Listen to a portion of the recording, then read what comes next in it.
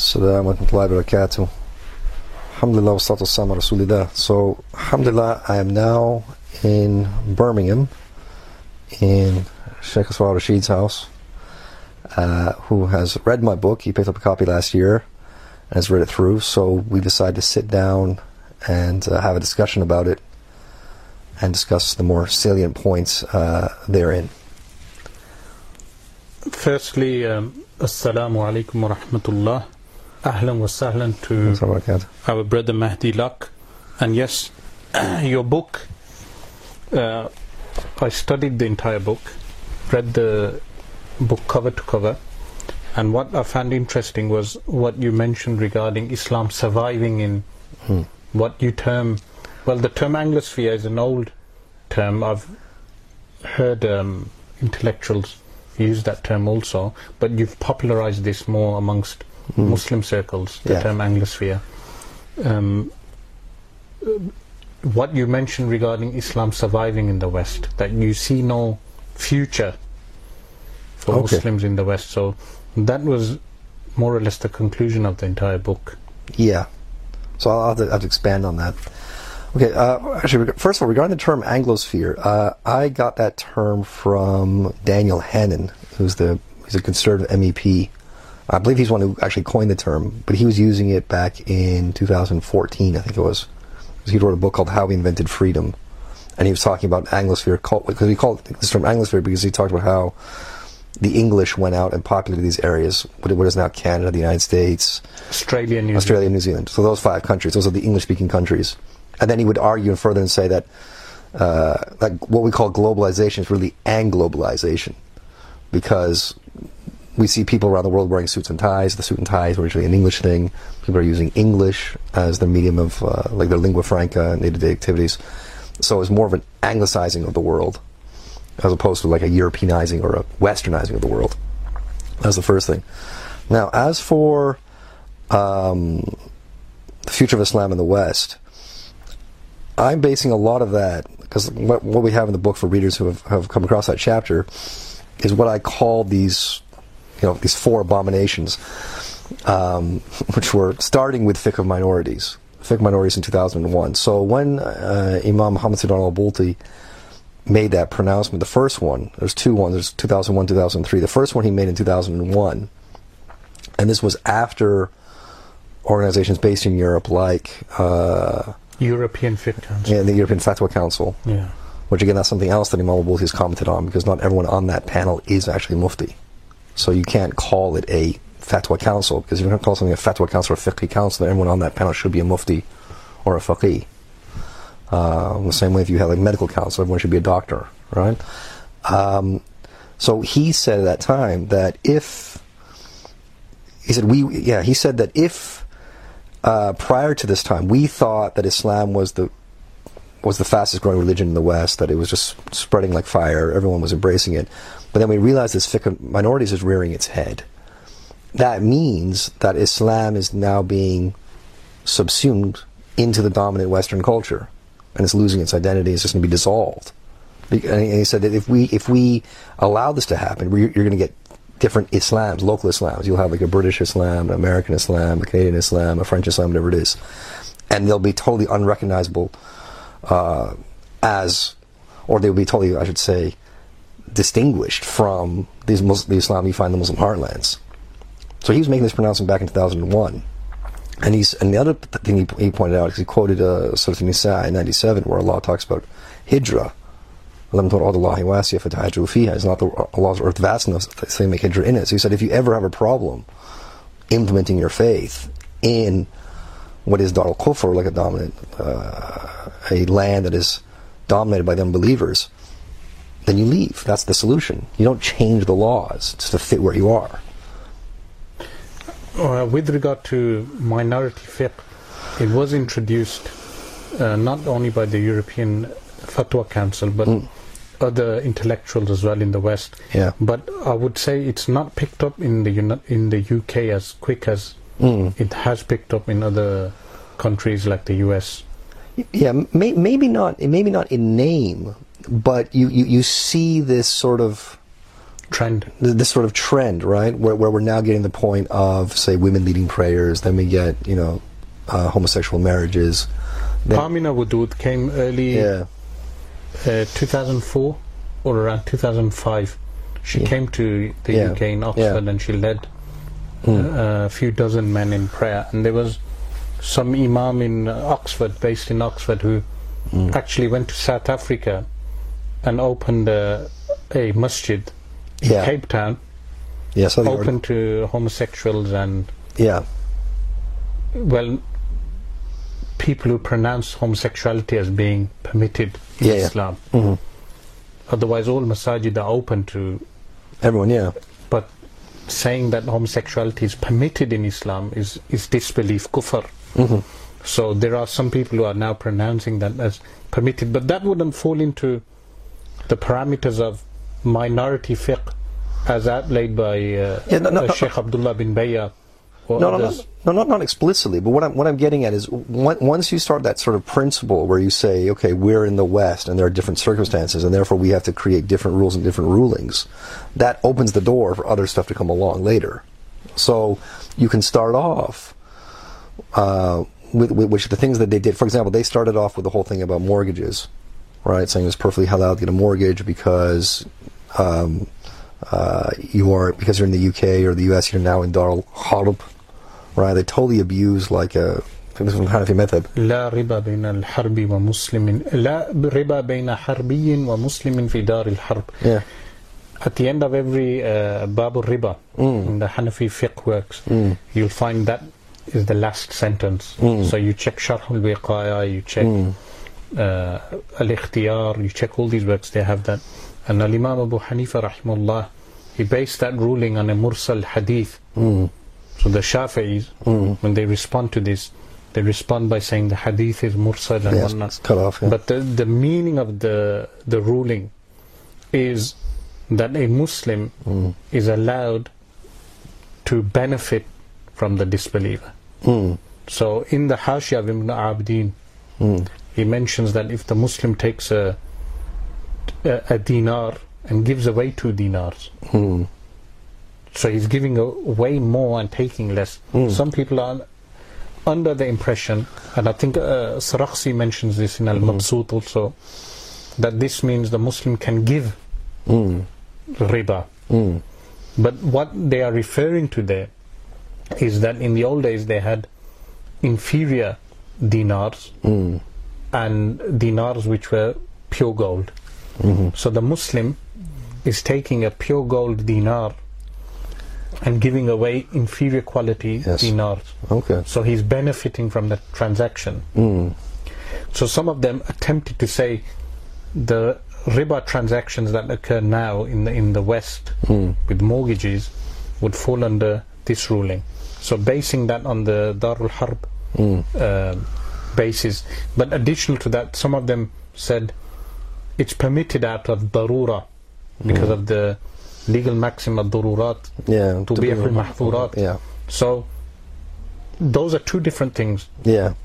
Meaning if the darura necessity is such that a person, if he does not take out a mortgage, he will live on the roads, or his family will be moved to a place where they will be harmed, then that person is permitted in that circumstance to carry out a riba based transaction. But if you base the ruling on saying that there's no riba between a Muslim and a Harbi in Darul Harb, then that would permit all types of riba transactions without any parameters, without looking at particular circumstances. But the reality is that ruling is referring to when the Muslim benefits in the transaction with the non-Muslim, not when the Muslim is harmed. So then some of them attempt to reinterpret that by saying if you rent for a long time, in the long run you will benefit only if you buy the property, not if you rent the property. But how this relates to minority fiqh, what is called fiqh al-aqalliyat, which is a new term as well, the term is new, is in reality what fiqh al-aqalliyat should be renamed is fiqh al-dururat.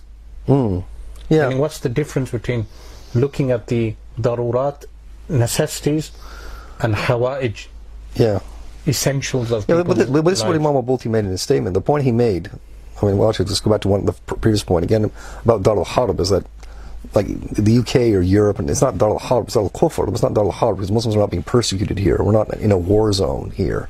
But even that, when they use the term Darul Harb in the fiqh works, they use the term Darul Harb as a broad term. Within Darul Harb, even though the word Harb is used, it's used because nations could potentially go to war. But all of Darul Kufr would fall under the rubric of Darul. I think we see it differently in the Shafi madhab. No, they use the term loosely. Well, we would say Darul Harb, Darul Kufr is the broader aspect. That's where the unbelievers rule, and Darul Harb is that part of Darul Kufr where Muslims are being oppressed and persecuted. What they in the Hanafi fiqh works, what they mean when they say the term Darul Harb is any land which is governed by disbelievers, governed, and that's it. Yeah. Meaning, but they use the term Darul Harb. It does not entail that Muslims are entering that. So they'll say a musta'min can enter. Musta'min is a non-believer who takes security in Darul Islam. So in today's day and age, that would be taking visas. So if someone enters seeking asylum, they will be termed as musta'min. So إذا دخل المستأمن في دار الإسلام, meaning the one who seeks security enters Darul Islam, meaning in modern jargon that would be a non-Muslim who lives in a non-Muslim country enters a Muslim country with a visa. So they mention these type of fiqh rulings, but the term Darul Harbi is used, or Harbi, but it doesn't mean that the Harbi is taking up arms against the Muslims. So this is a misreading some people have when they read those fiqh works. So they may use the term Harbi or the term Darul Harb, but what is not entailed is war. Not at all times. Sometimes Al-Imam al-Shaybani rahimahullah in earlier fiqh works will mention a scenario during actual warfare. But generally speaking, it's not in terms of warfare, it's in terms of classifying the world into Darul Harb and Darul Islam. But Darul Harb, again, is a broad term, which some scholars today would use the term Darul Kufr or Darul Amn. Because I put that piece together on my blog where you have, it's by Imam Zuhaili and Imam al-Bulti, and they put it this way, where Darul Kufr is the broader term, and Darul Harb is that subset within Darul Kufr, where Muslims are being persecuted or there's being... Some scholars use the term Darul Amn, an abode of security. Some use the term Darul Kufr. But in the Hanafi works, when you find Darul Harb, it's a broad term which all these categories fall into, because there is potential of war. So basically the European Fatwa Council is not even consulting the Hanafi fiqh books to see what they actually mean by these terms.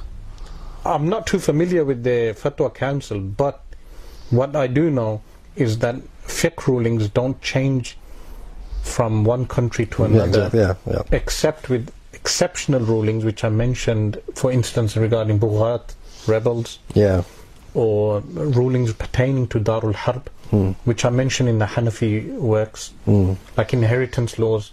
If a person lives in Darul Harb, if a person lives in Darul Islam, and non-Muslims, certain laws applying to them. But generally speaking, for a Muslim, if he travels from Egypt to France, the rulings are the same.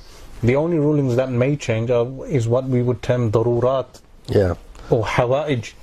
So Sheikh Abdullah bin Bayya, his work, he has a work on Fiqh al-Qadiyat. I've got that in the other room. And that work would be really a work of darurat, meaning the qawaid fiqhiyya that he employs, or the usul al-fiqh. And this is also something else regarding calls by some people to rewrite usul al-fiqh. You must have heard about people calling we're writing usul, because Imam al-Bulti have debates with people about this. Because what he goes into in his statement, his pronouncement against fiqh minorities, he does say that this distinction between it's one thing to have, say, fatwa for darurat, right? So if someone's in a situation in a country like this where they need to survive for whatever reason it is, something like you said, darurat has come up and they seek a fatwa, that's one thing. But then to write a whole new fiqh just because you're living here, that's a whole different ballgame. That's where you're taking things too far. But these calls for rewriting usul al-fiqh, that's similar to saying the rules of nahw, grammar should be rewritten. Meaning, you're changing everything. Istiqra. Yeah. How would we translate istiqra? Like thorough investigation. Inductive investigation. Yeah. Yeah. Now, istiqra for viewers. Give a simple example of istiqra. Istiqra. I mean, most common example we have in Shafi fiqh is like where Imam Shafi himself worked out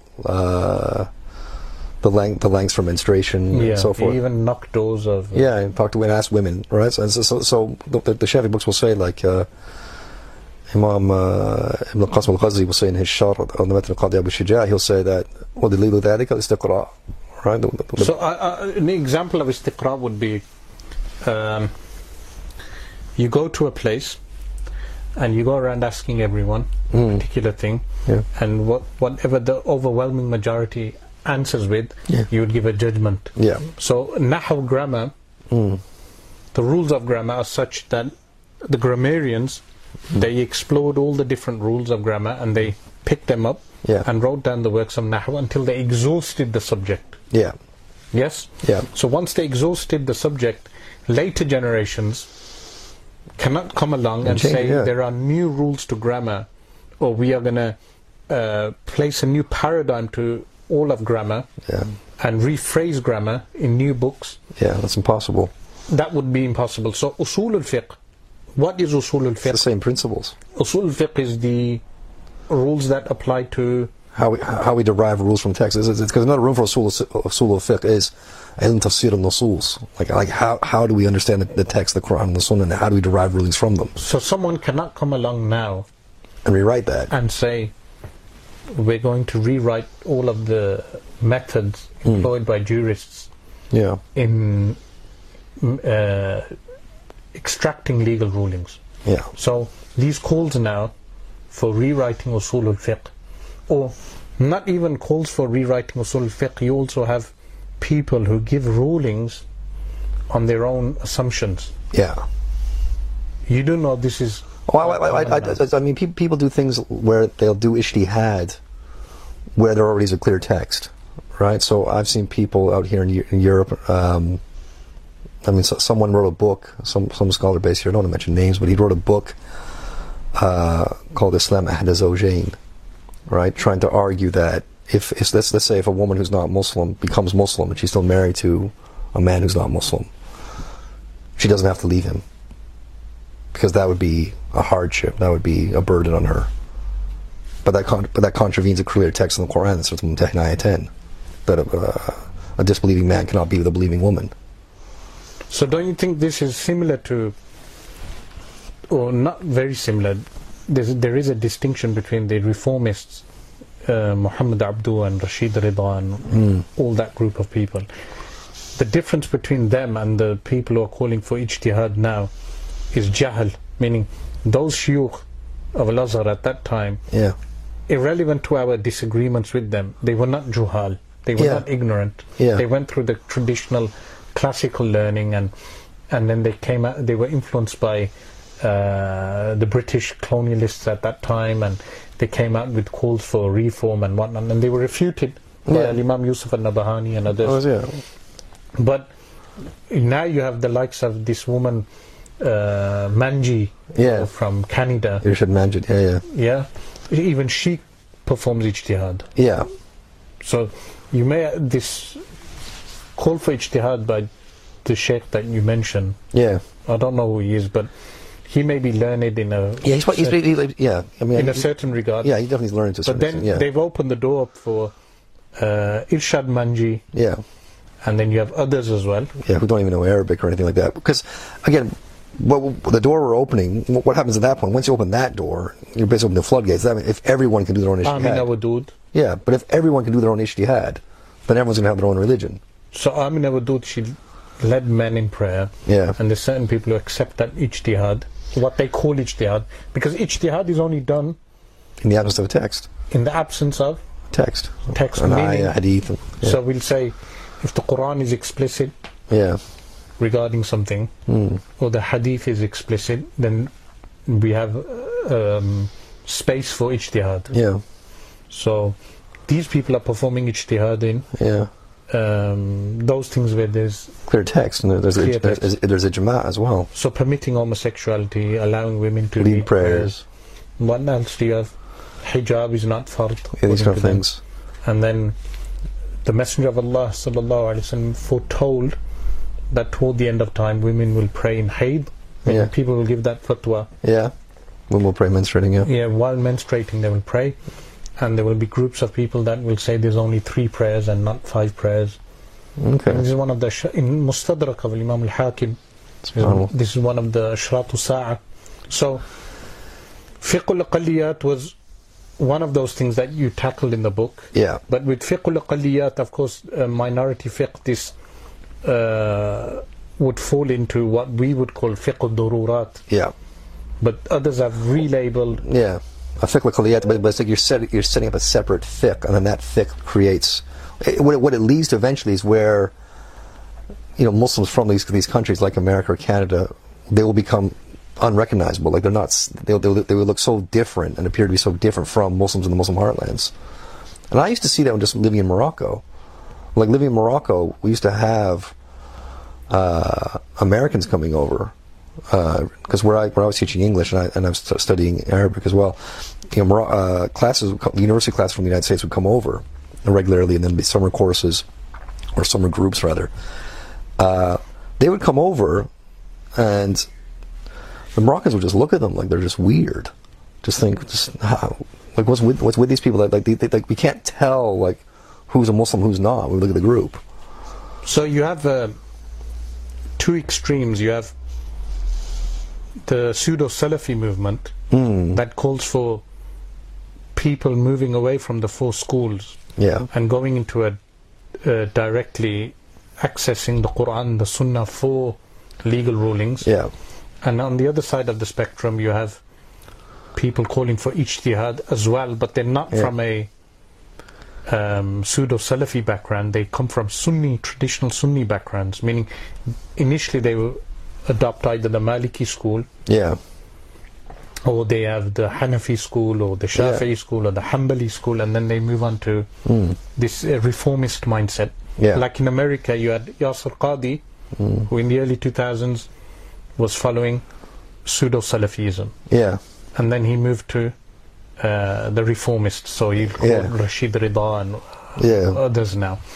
And then you have people from a traditional Sunni background, and they move to this reformist mindset of ijtihad. And what this leads to is what you're saying is an Islam or a practice of Islam which is unrecognizable. It's not recognized in the Muslim heartlands. And I think, what I'm saying is fiqh minorities opened the door for that. Fiqh minorities was the start, they started the ball rolling with that.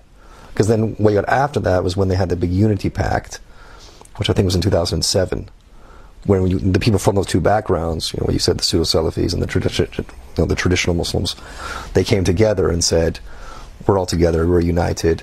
And then they also said in that statement that Muslims shouldn't study theology in depth. They said that you should just stick to the 6 pillars of faith, just stick to Allah, His angels, His books, His messengers, and that's it. Which as I raise in my book, I find that really disturbing, because as a believer and you want to build your relationship with Allah, you need to know who Allah is and what He's promised you. So if you're not going to talk about Allah's promise of salvation based on faith alone, you're not going to talk about seeing Allah in the hereafter, you're not going to talk about having a direct relationship with Allah in this life without the intermediary of a priest or whatever it is, and you put those things aside because you don't want to have controversy, and you make the theology just very stale and whatever it is, just standardized, and you don't go any deeper, you're cutting people off. And these are major things within Sunni theology. But if people don't study Sunni theology, they will not be able to counter current trends like militant atheism. Yeah, there's that aspect of it, and there's also the personal aspect of just developing your relationship with Allah. How are you going to do that? Spiritual. Spiritual aspect. How are you going to do that if you don't know what Allah has promised you, how Allah is addressing you in the Quran, the fact that you're supposed to be having a direct relationship with Him? But here, I want to get on to motives. So, the promotion of Fiqh al-Aqliyat primarily has two motives I can see. One is political motivation, and secondly, for Fiqh al-Aqliyat, this is minority fiqh, is considering Islam difficult to follow, as it is. This is a common trend now, where people find Islam difficult to follow, meaning because they find it difficult to get up and perform wudu, even though I was just with you now, and we were discussing about praying Asr time, Asr Salah, the late noon prayer, and you said to me, you're a traveller as a Shafi'i, you've combined Zuhr and Asr, so I would see that as ease. That's easy. So Al-Imam Jalaluddin As-Suyuti rahimahullah has a book called Jazil al-Mawahib fi Ikhtilaf al-Madhahib, where he mentions the four schools as being like the qira'at, even though the qira'at are directly from the Prophet sallallahu alaihi wasallam. He left sallallahu alaihi wasallam a aspect of the religion, which Al-Imam Zahid al-Kawthri says 20% of the legal rulings open for debate by people, scholars who are qualified to perform ijtihad. So this was for ease for the nation. So ikhtilafu ummati rahma, even though some people contest the authenticity of the hadith, the statement is true. Ikhtilafu ummati rahma, but ikhtilaf in those furu', the 20%. So you were able to perform your Dhuhr and Asr with ease. So what difficulty are they referring to? Meaning, if you look at the four schools and the ease that is found, for instance, M&Ms, the sweets, they have one of the M&Ms which is red coloured, is made from beetles. Beetle extract. Yes. So in the Hanafi school that would be haram because it's from hasharat, insects. But in the Maliki school, that would be permitted. Yes? So what difficulty are they referring to? Meaning you have the four schools. And by the way, this brings us to another discussion which is not to do with our, meaning regarding taking from the four schools, but that's not our subject. But what difficulty are they referring to? Because when I study the four schools, I read 2 volumes of I'lamul Anam with Sheikh Nuruddin Atr, his own work, I'lamul Anam, 2 volumes of that work. The Sharh Bulugh al-Maram. No, Sheikh Nuruddin Atr. His commentary on Bulugh al-Maram. That's right. Yes, and that was al-Fiqh al-Muqaran, looking at the four schools and their proofs, and so all we observe is ease in the four schools. So what difficulty are they referring to as minorities? Because both of us are born in the West. Yes, we grew up in the West. Personally, I know that there's difficulties in certain things, but there are many of these things which people bring up have more of a political motivation, and another aspect of an inferiority complex, which is another part of your book. So do you see how all these things they all tie up, So go into that a bit about this, because you coming from what they call white background, I call it Anglo-Saxon. People call it white background, but I call it Anglo-Saxon background. Me coming from what they term me as a minority background, how would you relate to this inferiority complex some Muslims have? I think, because my ancestors were part of the colonization of India. I do have an ancestor called John Bascom Locke, who was beheaded by the Faradi movement in the Punjab. 150 years ago. So I do think, the English, and Imam al-Bulti talks about this at length in Qubliyat al-Kawniyah. The English didn't just come in there and take the riches and go. They did think long term, and they did want to how can I best put it? They really wanted to break the people and colonize the minds. Yeah, colonize their minds. Malcolm X said that. He said what's in a colonized land is a colonized mind. If your mind is colonized, then nothing else matters. So there was an iftar in the masjid, one of the masajid, and they invited me, and they called the Lord Mayor, and the Lord Mayor was an African woman of African descent. Yeah. West Indian African descent, and a woman. Yeah. So I went, and when they told me to give the lecture, so majority of the people there are Muslims. They had some non-Muslims, some Anglo-Saxon English non-Muslims, and some other non-Muslims, and I invited them all to Islam. Okay. And told them that giving charity, we do not give charity in this country in order to impress you. We give it for the sake of God. Okay. So they were upset at that speech, not the non-Muslims. The Muslims were upset. Yeah. The non-Muslims were happy. Yeah. The Muslims were upset at that speech. It's like it's a shame thing. I mean, I see a lot of these people. It's not just Asians. I think even some Anglo-Saxon converts. I think one term I coined to myself, I said it's like they're the bad smell brigade. And what I mean by that, I'm not saying they smell bad. What I'm saying is they treat Islam like a bad smell. It's like they're always apologizing for it. Like, excuse me, I've just come from the gym. Please, excuse me, pardon me. I need to go home and have a shower. I forgot my itr at home or something like this. That's what they tend to talk about Islam. They're always apologizing for it. They're always making excuses for it and saying, no, it doesn't really mean that. We don't really say that.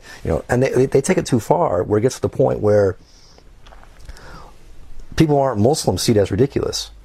Like, there are so many times, I've lost count of how many times I've been in a situation where I'm sat with someone who's not a Muslim. It could be at work, it could be in a cafe, it could be on a train, we're just talking or something, and a Muslim will just interrupt and be like, and say to me like, oh, because I'm dressed like this, oh, you don't have to dress like that, all nervously. Like, first, A, where did you come from? B, why are you assuming that it's a problem? Why are you assuming that? That's actually happened where you've had a Muslim. Yeah, a Muslim has said something, and it's assumed that the way I'm dressed is giving him panic attacks or something, right? And then this guy who's not Muslim comes to my defense and says, "No, what? I like what he's wearing." But here, with this dress code, relating that to minority fiqh, some people have made an issue of both of us are wearing thobe. Yeah. So we're wearing a thobe now. I wear a thobe because I'm comfortable in a thobe. Yeah. I've been wearing thobes from the age of 13. Yeah. So I'm comfortable in a thobe. Yeah. But some people, they don't feel comfortable me wearing a thobe. I mean, Muslims who are not comfortable with me or you wearing a thobe. Yeah. So there are some people attempting to appease that crowd by saying the garment is not as important, but there is something known as Sha'airul Islam. Exactly. Yeah. Which is hallmarks of a Muslim and Islam.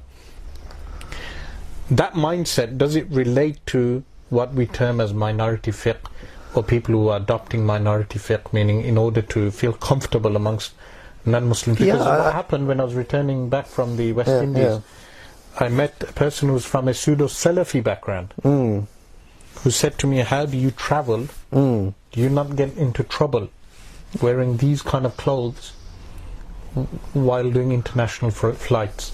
And I said, no, why should garments cause a problem for me? Yeah, I had the same issue, because I always fly like this. I've been to the US like this, I've been here like this. I've never had an issue. Again, but it has to do with mindset. It has to do with mindset, because you're bringing this point about inferiority complex. It has to do with mindset. Like, if you go around like in an airport and you have that look on your face where you're like, right, and you automatically draw suspicion to yourself. It's like a self-fulfilling prophecy. Like, you go into an airport and you're standing in line and people are looking at me, right? The police will come up to you, or security will come up to you and question you, and then you can scream Islamophobia and all that stuff. But no, you brought that on yourself. If you act totally normally, and you act like the way I'm dressed is totally normal, there's nothing weird about it, people will not say anything. But if you treat it as if it is something weird. But in a Western culture, where you have people dressing all kinds of ways. Yeah, you have people dressing in so many different ways. Why or barely dressed at all. Yeah, so some of them look like they're ready to go into the shower. Yeah. Meaning on the road. Yeah. So why would our what people term as Islamic garb or Eastern or exotic clothing, why would our clothing be a problem for people? Why is it a problem for Muslims? It's an inferiority complex. Because again, the whole time that I wear a thobe, the only issue I get is from Muslims. I've never ever had a problem with a disbeliever. Never. But do you think that's because you're white? No, because I get backed up from stories. People like you, people like other teachers I know, they say the same thing. They've never had a problem from someone who's like not a Muslim. I've never had a problem with the. It's always been Muslims. It's always the grief has always come from Muslims. So does that fall into also political political Muslims, not political Islam, in the West, who may adopt minority fiqh because it suits their political agenda? Because I've had or heard of people listening to our televangelist muftis or people giving these minority fiqh type of rulings and relating to those people because it suits what they want to promote in their political agenda. So you have people in the Labour Party, Liberal Democrats, and even the Conservatives, because the Conservatives in this country are no longer conservative. Yeah, they're very leftist now. Meaning they were the ones who introduced homosexual marriages into legislation. Yeah.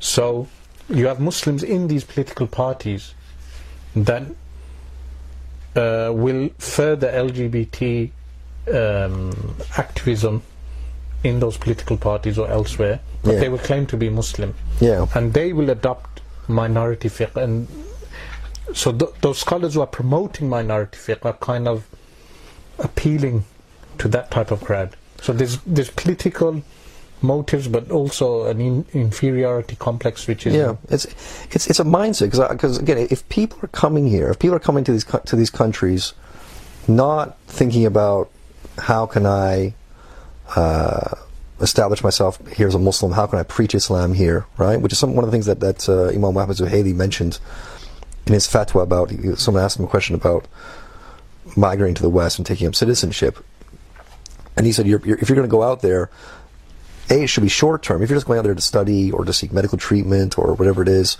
that's fine. Or you have some sort of some trade to do, that's fine. But if you stay there long term, your mission is da'wah. You have to be, because what we want to see is we want to see Dar al-Kufr become Dar al-Islam. Now, before people get scared and alarmed by that, what he means is by persuasion and conviction, right? We have to preach the faith and bring people that way. But if you're going to be out there and your faith is going to be watered down and eroded over time, then you get out. You shouldn't be there. So if people are here with another intention, they've come out here to get a better standard of living, to make some money, they just want to fit in. That's what it looks like. They just want to fit in. They don't want to cause any sort of controversy. What I've always thought is a lack of confidence in Islam is due to a weakness of iman, a weakness of faith. Yeah. So, and a weakness of faith is due to what? Weakness of faith, a lack of knowledge. But someone would say some of these du'at, callers to Islam, have immense knowledge regarding Islam.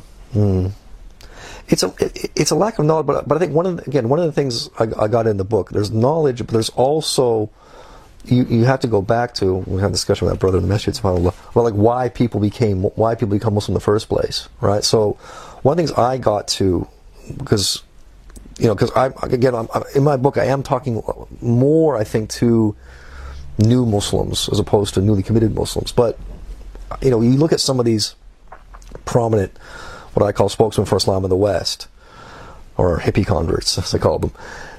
A lot of these people, they became Muslim in the 1970s at a time when Islam was hip and cool, right? It was the trendy thing to do. It was radical. It was counterculture. It was anti-establishment. And it's actually something that myself and another brother, Abu Nur al-Mizi, you know who that is, we worked this out. So at that time, it was very cool to be Muslim. So they got on that bandwagon. And they found it exotic. They found it exciting. So conviction was a secondary thing. Conviction was not the main thing why they became Muslim. So as long as Islam was cool and funky, they were with it. They were on the train. And this carried through from the 70s through to the 80s, through the 90s. You remember the 90s, the Malcolm X movie came out in 92 and so forth. But then 9/11 events, right? September 11, 2001, which I mentioned right at the beginning of my book. I say that's a major event. That's a seminal event because after that, like very, very quickly, it became very, very uncool. A lot of cool our listeners, Muslims. Yeah. a lot of our listeners, younger people, were not even born when 9/11 happened, and a lot of them were young children. So now they may be in their early 20s or in their teens. So they don't relate to what we talk about regarding pre 9/11 and post 9/11. Yeah, they've not seen that shift. So many of them, the first type of thinking they've been introduced to is post 9/11. Yeah. But they won't see that radical shift regarding some of the what you term as hippie Muslim converts, how they shifted. Yeah. Meaning the radical type of preaching that they did in the 90s, in the 90s, and then post 9/11 they went to the other extreme of being pro-governments and pro-foreign policy and meaning shifting a lot of the blame on Muslims. Yeah. Because that's what occurred after 9/11. Yeah, it was a complete shit. But what I was getting at with the theory was that because Islam became uncool, they sort of lost their sort of enthusiasm for it, because Islam was no longer giving them what they wanted from Islam. Because one of the major things I point in that book is that when you become a Muslim, it's not about you, right? You're serving Allah and you're serving His religion. That's what you're doing now that you're a Muslim. You're not becoming a Muslim because of what Islam can do for you, because Islam can give you a warm and fuzzy feeling inside, or Islam can give you some money, or Islam can give you a social life. That's not why you're becoming a Muslim. You're becoming a Muslim to serve Allah.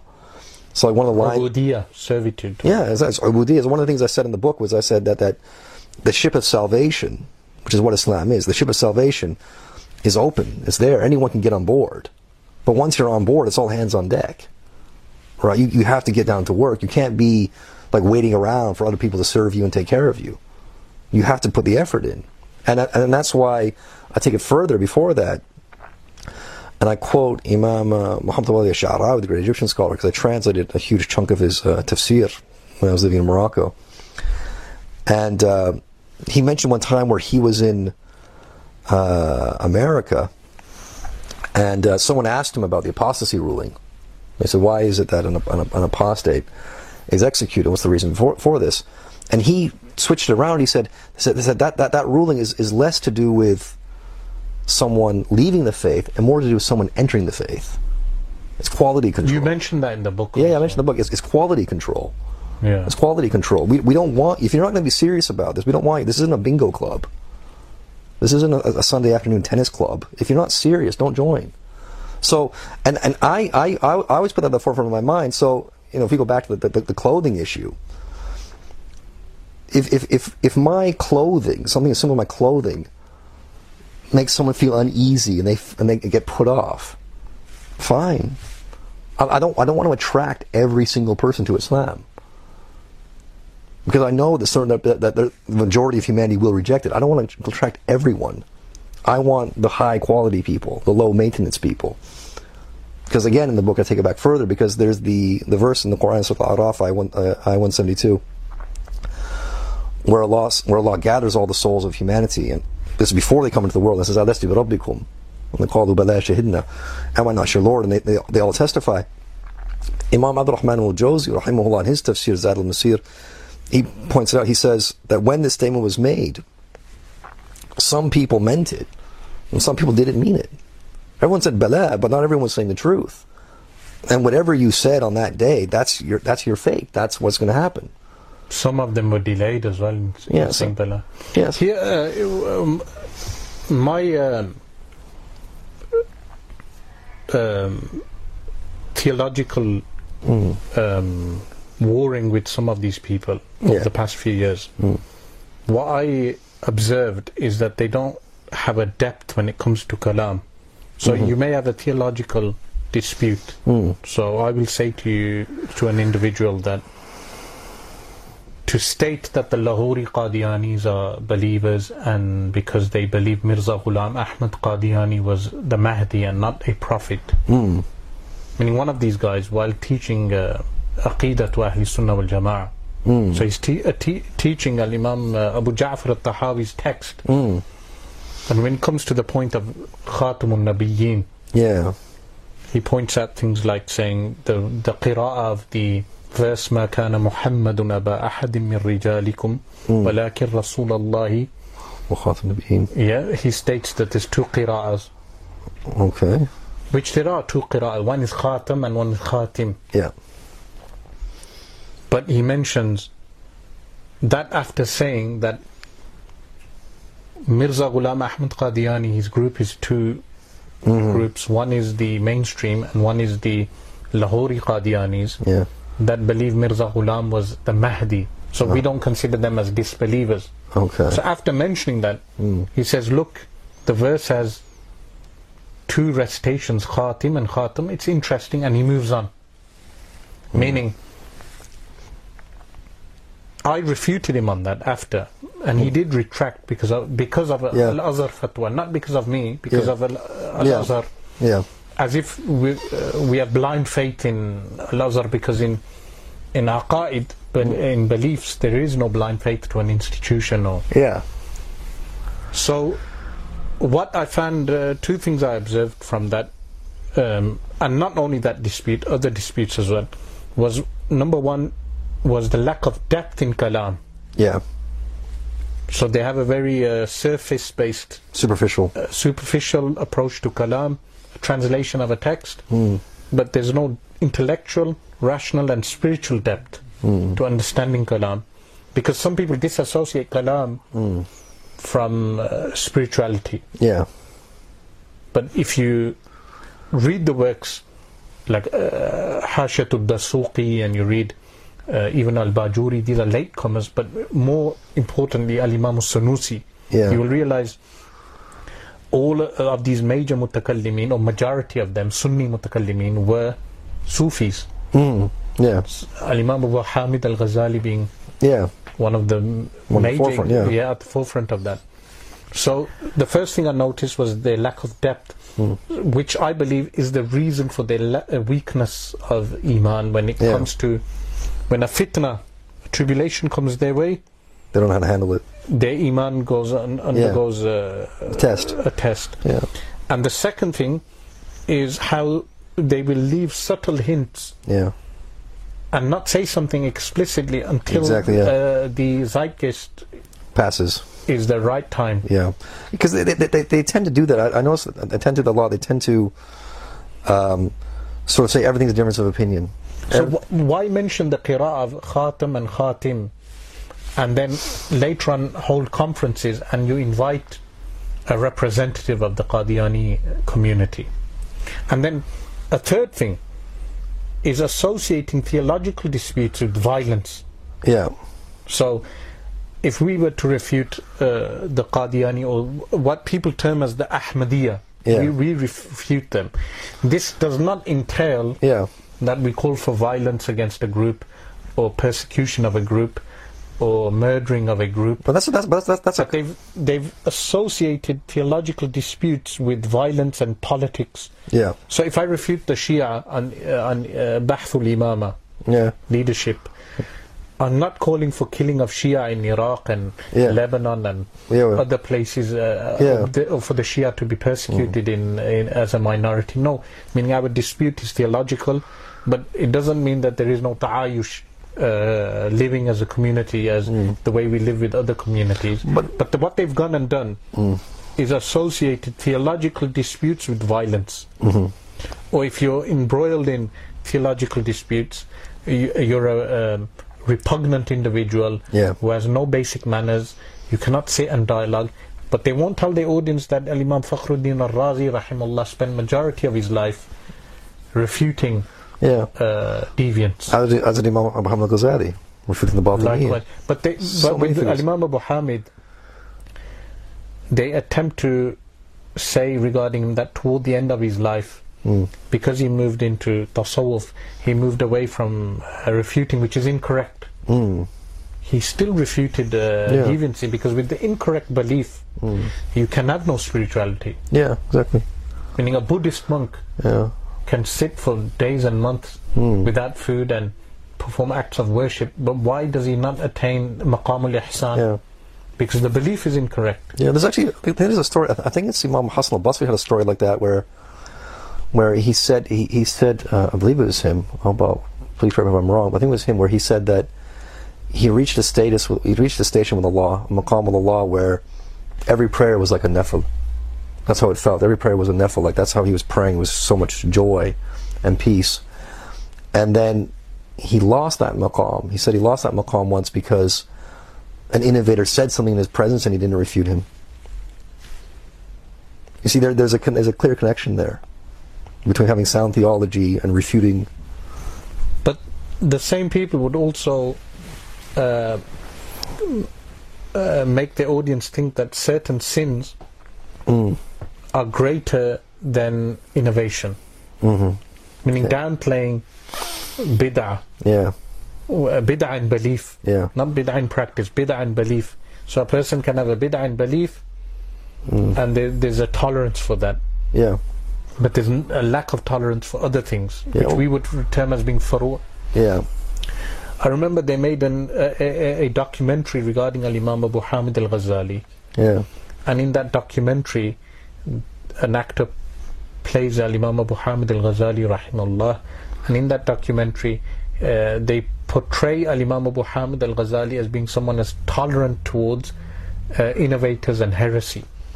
But being intolerant towards heresy or innovators doesn't mean we're intolerant towards them in terms of living. Exactly. No, it just means the belief is refuted logically. You have to distinguish between the belief and the person. That's the thing they don't understand, because I've seen this as well, especially on like the leftist side of in the American media. They do this a lot. They'll say that, if you believe, they'll go after like Christians, for example. They say, like, if you belong to a Christian sect and you believe that other people are damned and they're not going to be saved, you're just a terrible person. That means you want them to die. That means you want them to have their limbs chopped off or something like that. No, it doesn't mean that at all. It doesn't mean that at all. It just means that they're not saved. It's theological. It's theological. You mentioned the 4 things. That minority fiqh was one. What were the others? The second one was the Unity Pact that they did. The so-called Salafi Sufi Unity Pact of I think it was 2007. What problems did you have with this Unity Pact? Because this unity issue, I have a lot of discussions with different segments of our Sunni community on these unity issues. So in the subcontinent, people call for unity with everyone and anyone. They call them sulh kulli. Yeah. This is what they term them as, being someone who makes sulh. Kulli meaning a universal sulh. Yeah.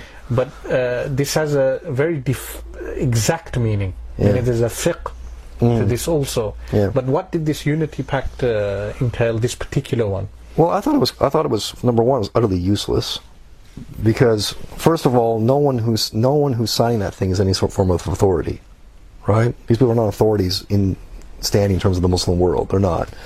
Number one. Number two, it doesn't mean anything on paper, because what are you actually uniting upon? If we are going to unite on something, we have to unite on certain principles or beliefs, whatever it is. The differences between the two sides are so great. There is no unity. There is no common ground. Their understanding of Tawheed is different. Their understanding of Fiqh is totally different. We don't agree on anything. This is between Sunni Muslims. Yeah. And who we define as Sunni, Ashari, Maturidi, and the real Athari, non-Taymiyan Atharis, and the followers of the 4 schools. So the pseudo-Salafi, this is just for our audience, the pseudo-Salafi movement would say Ibn Taymiyyah and the Hanbalis who follow Ibn Taymiyyah are Sunni, but we would say the Hanbalis who are Athari, they are Sunni. So that's one distinction. The pseudo-Salafi movement would say the Asharis and the Maturidis are not Ahlus Sunnah wal Jama'ah, and we would say they are Ahlus Sunnah wal Jama'ah. But going back to the Unity Pact, so me and you, I think we would agree that when it comes to theological disputes, Sunni Muslims should rationally, logically, Yeah. intellectually, Yeah. refute any heresy that raises its head amongst Sunni Muslims, whether irrelevant to what sect that person may belong to. Even amongst our own, meaning people who are nominally described as being Sunni Muslims, if they come up with something which is a heresy, scholars should take them up on that issue. But the problem is that becomes politicized after. Yeah. Because it does cause. Well, yeah, because it's like the greatest. It's like the greatest crime out here is like disunity. Don't call for disunity. Don't cause disunity. That seems to be the biggest crime out here. I mean, if you refute anyone, if you criticize anyone, now you're guilty of spreading fitna. You're divisive. You're divisive. And but how would you say? See, we have, like I said, there's a fiqh to association with Ahlul Bidah. Yeah. And in my phone conversations with one of the prominent du'at from the US, he actually said that to me, which he is correct. Meaning, in my phone conversation, he said to me, there is a fiqh to those ahadith narrations or the also the statements of as-salaf salihun regarding association with Ahlul Bidah. So the hadith states, "Man waqara sahiba bid'atin faqad a'ana ala hadm al-Islam." Whoever venerates a person of bid'ah innovation, he has a'ana, helped in the destruction of Islam. Yeah. But there is a fiqh to association. So how do we make a distinction between associating with Ahlul Bidah where it is a common objective, like RSE now, relationships and sexual education? You have Sunni ulama working alongside with Christians, Jews, within Muslims, different sects within Muslims, which is fine, meaning I don't think you would have a problem with that, I wouldn't have a problem with that. But some people cannot see the distinction between these two. Yeah, because that's a common cause. That's where you have a common problem that you need to address. It's the same as, if you were to work with Christian or Jewish neighbors to clean up the litter on your street, or to clean up your park, or to. So, like, if I call for a debate with a local vicar and we meet up, which does happen, by the way, and we discuss theological disputes. So my local vicar, he comes to my house, or we go out together and have a coffee, but we actually debate. We will debate regarding the divinity of Christ. We'll debate regarding the prophethood of the Prophet sallallahu alaihi wasallam, regarding the Bible, regarding the Quran.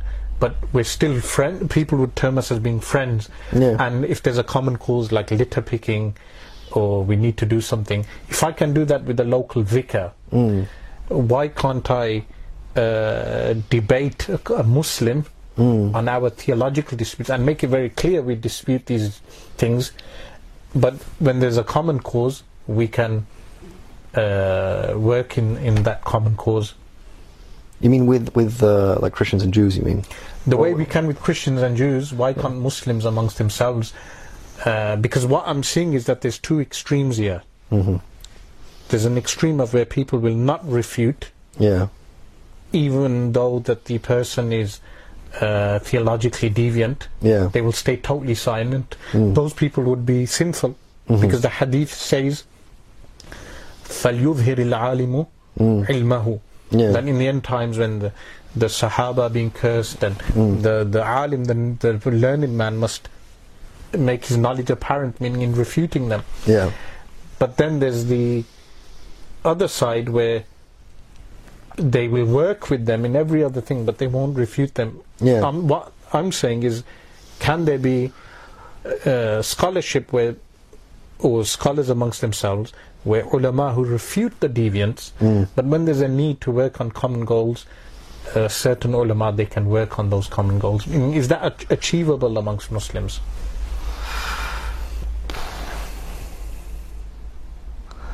That's a tricky one, because it would have to be done in a way that's not public, if you know what I mean. It's because the point is that Ahlus Sunnah wal Jama'ah is not meant to be seen as or presented as equal to any cult, whether it's the Shia or the Khawarij, whatever. It's not meant to be presented as equal in any way, shape, or form.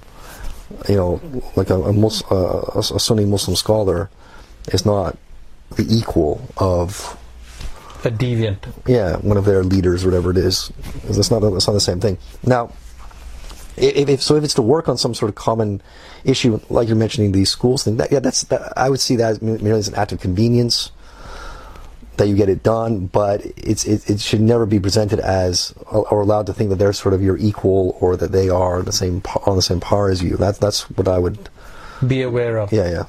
So, in that regard, if certain Sunni ulama had refuted some of these deviant groups, as they should, meaning it's a farida and an obligation on groups of Sunni ulama to refute deviants. Yeah.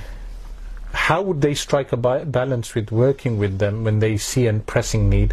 Personally, I don't see a pressing need, even though different groups of people do call me. But the way I see things is, if you unite our Sunni Muslims in this day and age, it's a great achievement. Yeah. Never mind uniting with other groups. But I'm not quick to condemn a scholar unless I've looked at all the different angles as to why he's associating with certain groups. So how do we make a fine balance of having that husn al-dhan? Yeah. How would you translate husn al-dhan? Having a good opinion, or benefit of the doubt. Having benefit of the doubt for such scholars. Yeah. Because I'm not seeing a balance of giving benefit of the doubt from one side, and from the other side, there's not ample refutation of deviant beliefs, if you know what I mean. Yeah. Because so what you're saying is that there tends to be more of this dependence on unity, and where you're working side by side with these people, but you're not actually warning them or preaching against them. Or, at one point you'll have a call for unity, but there's no delineation of the parameters of orthodoxy, Sunni Islam. Yes? Yeah, okay. And then you'll have from people from another side who won't work with deviants, but they won't give good opinion of those scholars who work with deviants. In some cases, those scholars may be very innocent of what they are accused of. I mean, I'm not seeing a balance of these two things. But what were the main problems you had with the Unity Pact? So going back to that, so the Unity Pact is not is the fact that it's stated on paper, but it has no effect. This is my second point. It has no effect on the ground, because some of the major signatories to it, they were asked online right away, like, especially from what you were saying, the Sunni Salafi side. They were saying, like, what are you doing? Are you saying that the Ash'aris are Sunnis? Are you saying that they're this or that? Like, no, they're still deviants, they're still wrong. It was just to come together to calm things down in the situation, to calm things down, and we're in this current situation. So it had no real effect. It was just a piece of paper, right? Those arguments and disputes stayed as they were. But the third thing, which I don't know, I find this, I'm not saying it's the worst thing, but I find it really disturbing. I mentioned this before. Is the fact that you telling common believers, just study your 6 pillars of faith and that's it. Like don't go any further in your theological studies. Just read the Jibril hadith and that's it. You're done. And how is that going to help you build your own relationship with Allah? How is that going to help you? Like if you're not going to talk about seeing Allah in the hereafter, you're not going to talk about salvation by faith alone, and not deeds, which again is another issue that some of these other people hold to, right? That salvation is by deeds. Exactly, right? Which means that you're in some sort of transaction with Allah, which is a big problem. So if you don't talk about these things, and you're a Sunni Muslim and you're trying to grow in your faith, and you don't talk about these things, how are you going to grow? If you don't fully understand who Allah is, what He's promised you. So if they had a unity pact with, let's say, the Shia, the Shia cursed the companions. Yeah, exactly. And we have a unity pact that we won't refute you. That would entail we don't refute you on when you curse the companions. Yeah. Or, for instance, if they had a unity pact with groups that say Allah can potentially lie, meaning that would mean we stay silent on on those theological issues when they are brought up. Yeah. These things become very problematic. There's no benefit in it. There's no benefit in. I don't see what the point of these unity pacts are, because it's just a piece of paper. It's just a piece of paper that says we met and we think that's what people should do, and they're not authority figures. They don't hold authority over anyone. They're basically self-appointed people. They put themselves in these positions. And again, going back to what I mentioned in minority fiqh, don't you see there's a intertwining of politics, violence, regarding violence in the Middle East, which, by the way, is mainly due to Western destabilizing of the Middle East. Yeah. Meaning prior to Saddam, Iraq was stable.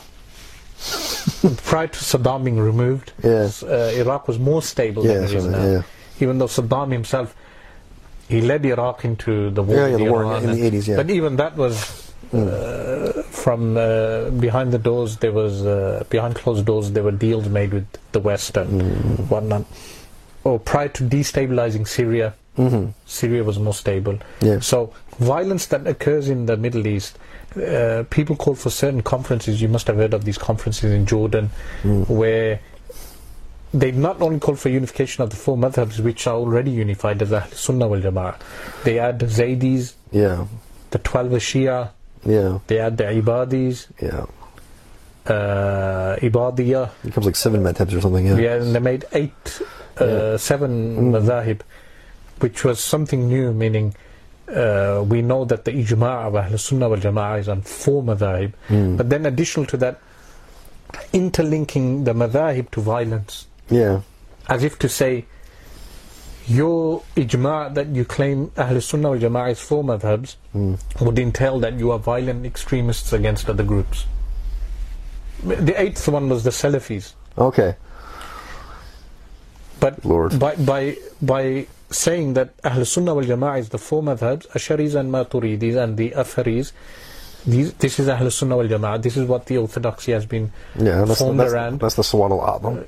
Does not entail that we call for violence against Zaydis in Yemen, or the 12 Shia in Iraq, meaning psychologically this is what people are being brainwashed into by doing takfir of the Qadianis, or the what they call the Ahmadiyya, because I don't want to ascribe them to the name Ahmad. So the Qadianiyya, in fact some of our scholars would call them Ghulamiyya because the founder's name was Ghulam Ahmad. So does not mean that we call for violence against those groups. But these conferences, also the names of the people who signed the Unity Pact, and the people who call for minority fiqh, and the people who are influenced by Rashid Rida and Muhammad Abdul, do you not see a it's the same names. It's the same names. That's one of those 4 things I mentioned in my book. These 4, So the third abomination. So the third abomination was the Mahdi Declaration, which is explained that because because that was the third thing, and this was, I think it was an outgrowth of minority fiqh, because that happened in 2010, and this was led by a prominent Mauritanian scholar and certain others, and they were. You mean Sheikh Abdullah bin Bayya? Yeah. Well, I don't mention any names of the book, but in the book you didn't. But again, just for the viewers, mentioning the Sheikh's name doesn't mean Mahdi Lak is disrespecting the Sheikh. It's intellectual difference, and likewise, whenever I mention names, people again psychologically they associate that with being disparaging a Sheikh, or when that's not the case. We are from traditional Sunni backgrounds. We don't disrespect other shuyukh. So that conference, and that conference was all centered on one hadith that Imam Taqi ibn Taymiyyah wrote about the people of Mardin, or that place. Was he was asked, is it Dar al-Kufr or Dar al-Islam? And he couldn't give a straight answer because he said it was ruled by the Tatars, who he doubted. And Mardin is in modern day Turkey. Because Mardini, the famous author of the commentary on Rahabiyah. Mardini. So I'm sure it's the same area. So Imam Taqi ibn Taymiyyah, he couldn't give a clear ruling because he said on the one hand it's ruled by the Tatars, right? Who he doubted their Islam. He didn't think they were sincere in their Islam. They were still applying and implementing parts of their older law. I forget the name now, but it's all written down. I have links on my blog for this. So he didn't. So he said, I don't want to call it Dar al-Kufr. Or he said, I don't want to call it Dar al-Islam on those grounds because because he was wary of the nature of the rulers. And this is Ibn Taymiyyah. Yeah, Imam Taqi Ibn Taymiyyah. Because there's another famous one. There's Majduddin Ibn Taymiyyah, which is the grandfather. The grandfather. Yeah, who's the Mu'tamin source of the madhab. And then he didn't want to call it Dar al-Kufr because the majority were Muslims, right? He felt that wouldn't be right because the majority of people believe there are Muslims, or all of them are Muslims. So they extrapolated from this ruling, which again, Imam Shamsuddin al-Mufli al-Hanbali, who's one of his students, he comes later with his own book, The Utrab al-Adab al-Shari'iyya. Adab al-Shari'iyya, right? And he points out that he quotes this fatwa from Imam Taqi Ibn Taymiyyah and says, yes, but the Mu'tasim position of our school is if Muslims rule, it's Dar al-Islam. If unbelievers rule, it's Dar al-Kufr. End of. There's no. While in the Hanafi school, by the way, yeah. In fact, in the other three schools as well, in the other three schools, if the disbelievers take over a Muslim country, it still remains Dar al-Islam. Yeah, that's what Rashid yes, the three madhabs. Yeah. In the Hanafi school, there's three conditions for that, but overall, they believe that even if non-believers rule an area, it still remains Dar al-Islam. Yeah. So Spain would be Dar al-Islam technically. Yeah. But in the Hanafi school it wouldn't, because the Sha'airul Islam have been done away with. Yeah, okay. But India would remain as Darul Islam because the Sha'airul Islam are still there. Okay. But this doesn't mean those scholars are calling for absence of jihad. So occupied Palestine is Darul Islam. Yeah. Technically. But it doesn't mean that the occupation should not be fought against. Yeah, yeah. So now what they did from this Mardin declaration, this fatwa of Imam Taqi Ibn Taymiyyah. Now again, Imam Shamsuddin al-Mufli, commenting on that fatwa afterwards, tells you that it's not canon. It's not the mu'tamad. It's not a position of the madhab. It's just a rare ruling. But they take that and then branch out from it and say that Dar al-Islam and Dar al-Kufr don't exist anymore. Oh, okay, so isn't Sheikh bin Baya also responsible for saying that the Khilafah is no longer applicable because the secular state fulfills the role of the Khilafah? This is what was told. I don't know if he said that. But there are some people who've said that the modern secular state preserves religion, looks after the affairs of religion. Yeah, well, one of the things. Okay, what they get to in that fatwa, this declaration they made is that first, so they do away with Dar al-Kufr, Dar al-Islam. They say it doesn't exist anymore. The whole world is one abode. Then they take it further, and they say that because of international treaties and international organizations, international charters and so forth, the world has achieved, human beings on earth have achieved peace and security, and therefore this is the most that the Sharia can hope for. The way the world is now is what the Sharia has. So the new world order, Novus Ordo Seclorum, the new secular. They don't say that explicitly. But what we have is with the UN Charter. I mean, for him to claim that there's peace in the world is absurd because it's not him. Just all the signatories. Now, so how many signatories were there? I think it was something like 15 to 20 people were involved in this. Now, there's which prominent Muslims? Were there any prominent? Yeah, there was a. They were all Muslims. Yeah, they're all Muslim. Yeah, they're all Muslims. There's prominent scholars also. Yeah. No, the point here is the point. There's two interesting points here to make. Okay, number one, out of these 15-20 people, not a single person was from the Hanbali madhab. Yeah. Right? Which that is quite dubious, right? Like because the fatwa was based on the Hanbali madhab, right? That would be really weird. Like if you got together and had a major conference to discuss some rare fatwa of Imam Muhammad al-Ghazali, and there's not a single Shafi scholar present. It's just it's Hanafis and Malikis discussing or something like that. That would just look dubious. And this is 2010. This is before the crisis broke out in Syria. There are loads of Hanbali scholars just across the border in Damascus and Douma, Yeah, Duma's filled with the Hanbalis. Exactly. That's a Hanbali stronghold. You couldn't speak to one of them, invite them up, or consult them first. So none of them are invited. That's, I find, really, really, interesting, to say the least. The second thing that's really interesting is the fact that, what I find more than interesting and quite amazing, is that Imam Muhammad al-Balti, in his book Fiqh al-Sirah, which first came out in the 1960s, he quotes Imam Wahb Zuhaili, who wrote his PhD thesis, I think it was called, something called Fiqh al-Harb, I think it was, I forget the exact name now, but it was like the Ahkam of Harb. And what they both say, is Imam al-Balti is quoting him, but what they both say is, they give a prediction. Okay, this is in the 1960s. I've dated this back maybe as definitely earlier than 1968. Is they say that what we're going to see in the future in the West is you're going to have people in the West who will try to completely distort what jihad is. So they're going to say, people on the one side of the spectrum, they're going to say it's all terrorism. It's all just murder, raping and pillaging, blowing up buildings, killing people. That's what it is. Okay? And then while Muslims are trying to formulate a response to this, there'll be other non-believers on the other side of the spectrum, and they'll say, no. Islam means peace. Islam is a religion of love. Pacifist religion. Exactly. Right? And then Muslims will get sucked into that and think, oh yeah, that's right, that sounds nice. And then they'll fall into that line.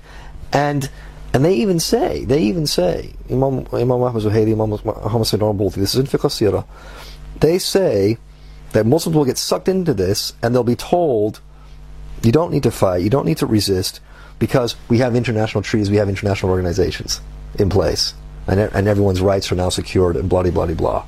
And that's happened now in 2000. Yeah, so they were saying the 1960s, and it actually happened in 2010. It was the same wording, pretty much. Wasn't this also similar to what he said in the 90s, that there will be groups created that will tarnish the name of jihad, tarnish jihad in the name of jihad, in order to undermine the Palestinian resistance? Meaning, now you have groups that tarnish the name of jihad by performing acts which are a violation of human rights, a violation of Islam. But yet they term that as being jihad. So when they do that in the name of jihad, this distorts the valid jihad or the valid resistance of the people of Palestine or other people, because Palestine, the issue of Palestine is an Islamic issue for its national issue.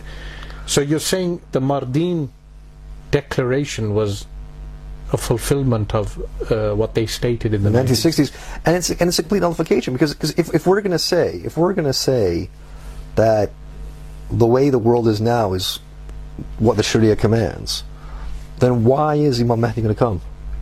Why is Isa saying? You mentioning Al-Imam Al-Mahdi radiyallahu anh, that's going on to another issue, which is what people will say, that people who hold the belief in Al-Imam Al-Mahdi are believing in an apocalyptic Islam. I'll go into that shortly, but before going into that, by saying that the world is fine the way it is and the treaties that we have, do they overlook world debt?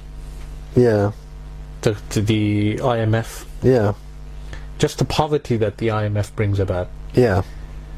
The murder involved in countries which are under debt, meaning murdering of people, meaning 24,000 people die every day of hunger alone. 24,000, that's minimum.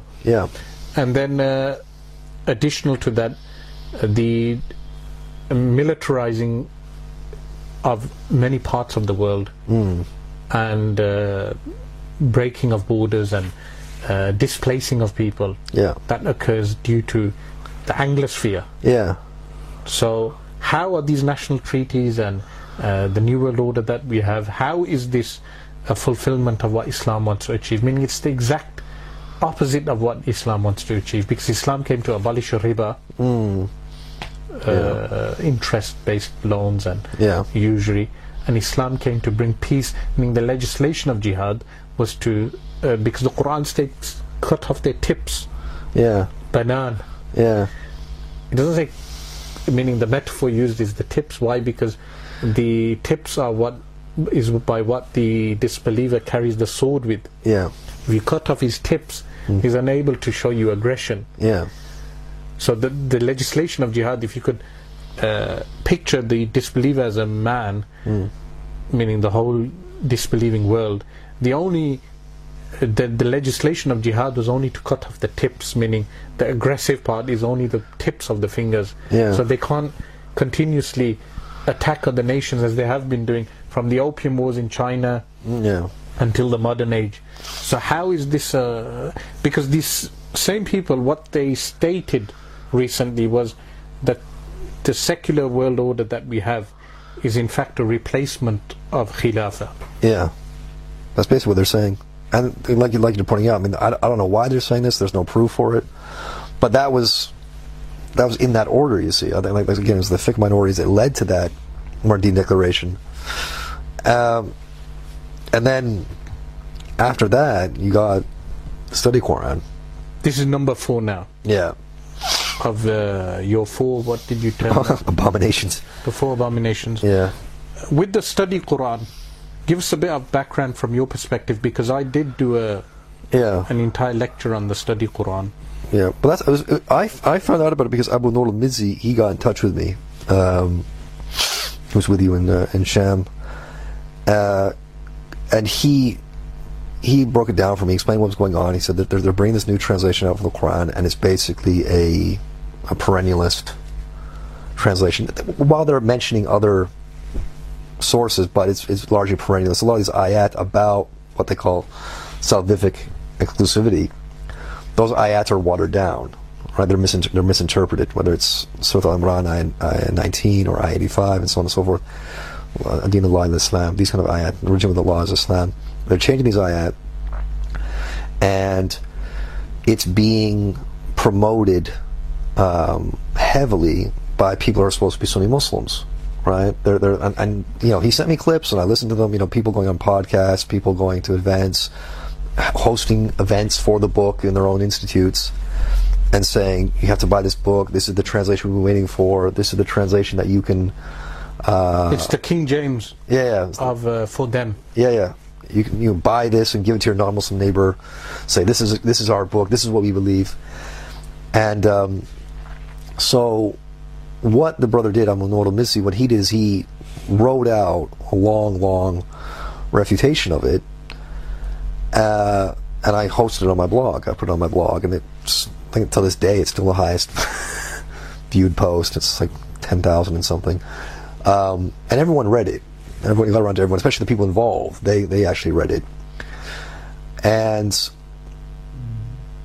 I don't think some people did not understand what he was getting at, because we got all kinds of funny comments on there. People coming on and saying, you're being anti-intellectual, you're being this, you're being that. Why can't you understand that there are certain different people using like funky buzzwords with us? There are different psychological anthropologies, brother, that you need to understand. I was like, well, man, come back to me when we learn some English, man. It's like psychological anthropologies. Yeah, we're using funky terms. Or was it sociological anthropologies? Some guy had this word, something anthropologies, that he really liked using, kept coming back on and using it. This question regarding salvation, I just want to get into that with you, because when I refuted the study Quran, I think a lot of new Muslims, they find it difficult to understand how their ancestors would be going hellfire. This is how certain people this has been, they're going to hellfire, meaning as if we know. Yeah.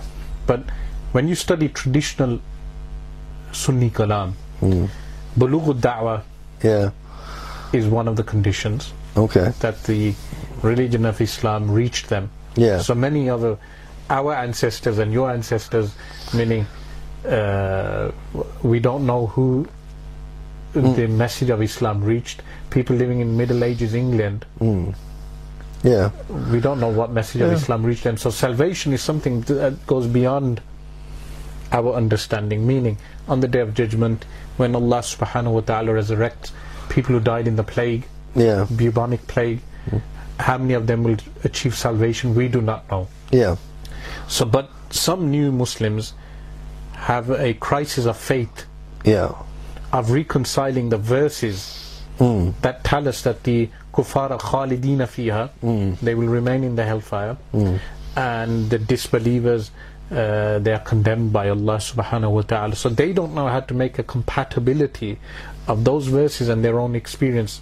So that leads them to finding a congruency in the study Quran, or relating to the study Quran. Yeah. And like I mentioned to you earlier, some of them make a correlation between condemnation of other tenets of other groups, and violence. Yeah. Likewise, some of them make a correlation between affirming those verses of the Quran as what they mean, but at the same time understanding the depth behind individual salvation. Yeah. Because in Aqidah we learn that individual salvation, individual damnation cannot be stated by a human being regarding another human being, unless it's mansus ali, meaning stipulated in the Quran and Sunnah. Yeah. Otherwise we don't know the actual end of an individual. We just judge on the apparent. Exactly. That's all we're responsible for. So this emotional baggage that they have. So Rachel Corrie, when she died in Palestine, at that time, one of the Anglosphere scholars did say that if Rachel Corrie is not in paradise, I am in the wrong religion. Words to that effect. Okay. So when Rachel Corrie died, I think she was killed by an Israeli. Was it a bulldozer? She was bulldozed. Yeah.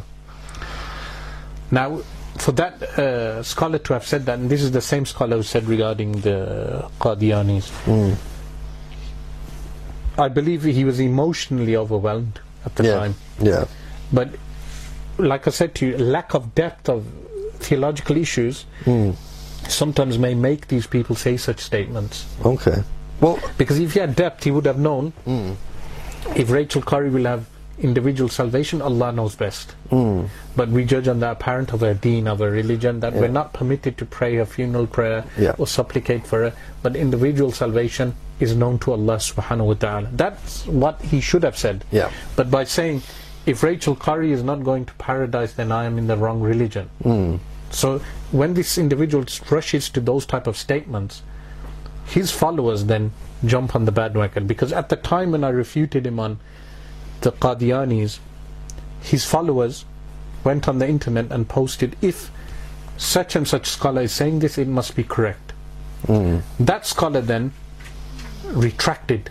So he retracted, but where do his followers stand? Yeah. And additional to that, it also shows us the harms of blind faith and blind conformity in belief. So these are some of the reasons why I believe these people accept the study Quran, because they can't make a compatibility between coming from a disbelieving background, but which is not something new to us. Yeah. When I say us, I mean migrants, because people who migrated from the Indian subcontinent prior to partition, there were many non-Muslims living in what is termed as being Pakistan today, and many of them were reverts. This term reverts, by the way, you discuss. Yeah. You despise the word reverts. So many of them were new Muslims in India and Pakistan. Yeah. But they never had a crisis of salvation of their ancestors. Yeah. But there seems to be a crisis of faith in the Anglosphere. Yeah. Where there is a crisis of faith issue regarding salvation of ancestors and salvation of parents and salvation. I had a neighbor here, Sheila, an old woman. Yeah.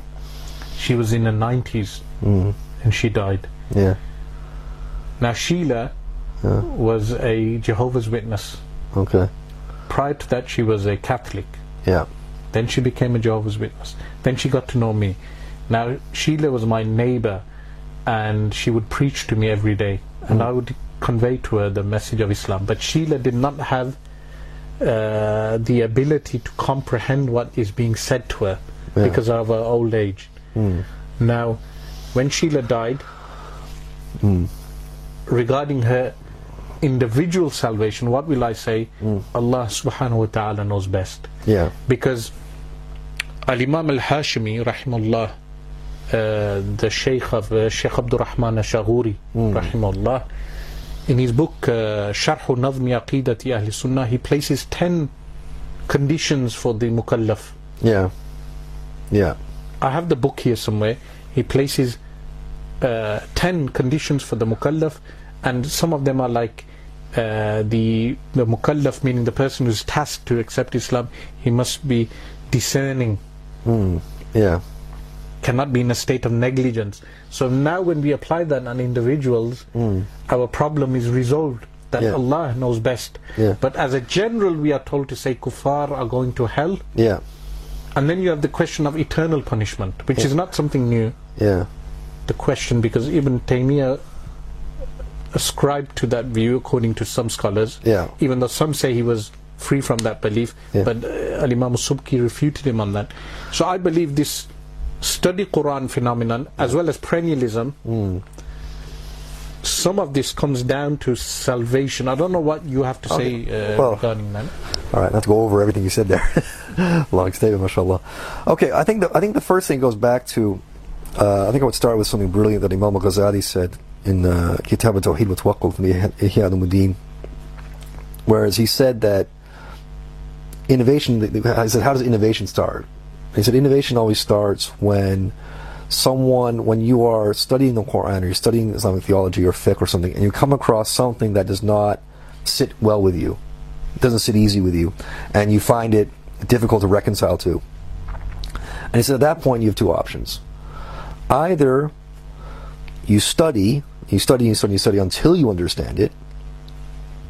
That's option number one. Option number two, you innovate. You just change it. And again, so this problem that people have with salvation, with, okay, are my parents not saved, my grandparents not saved, and so on and so forth.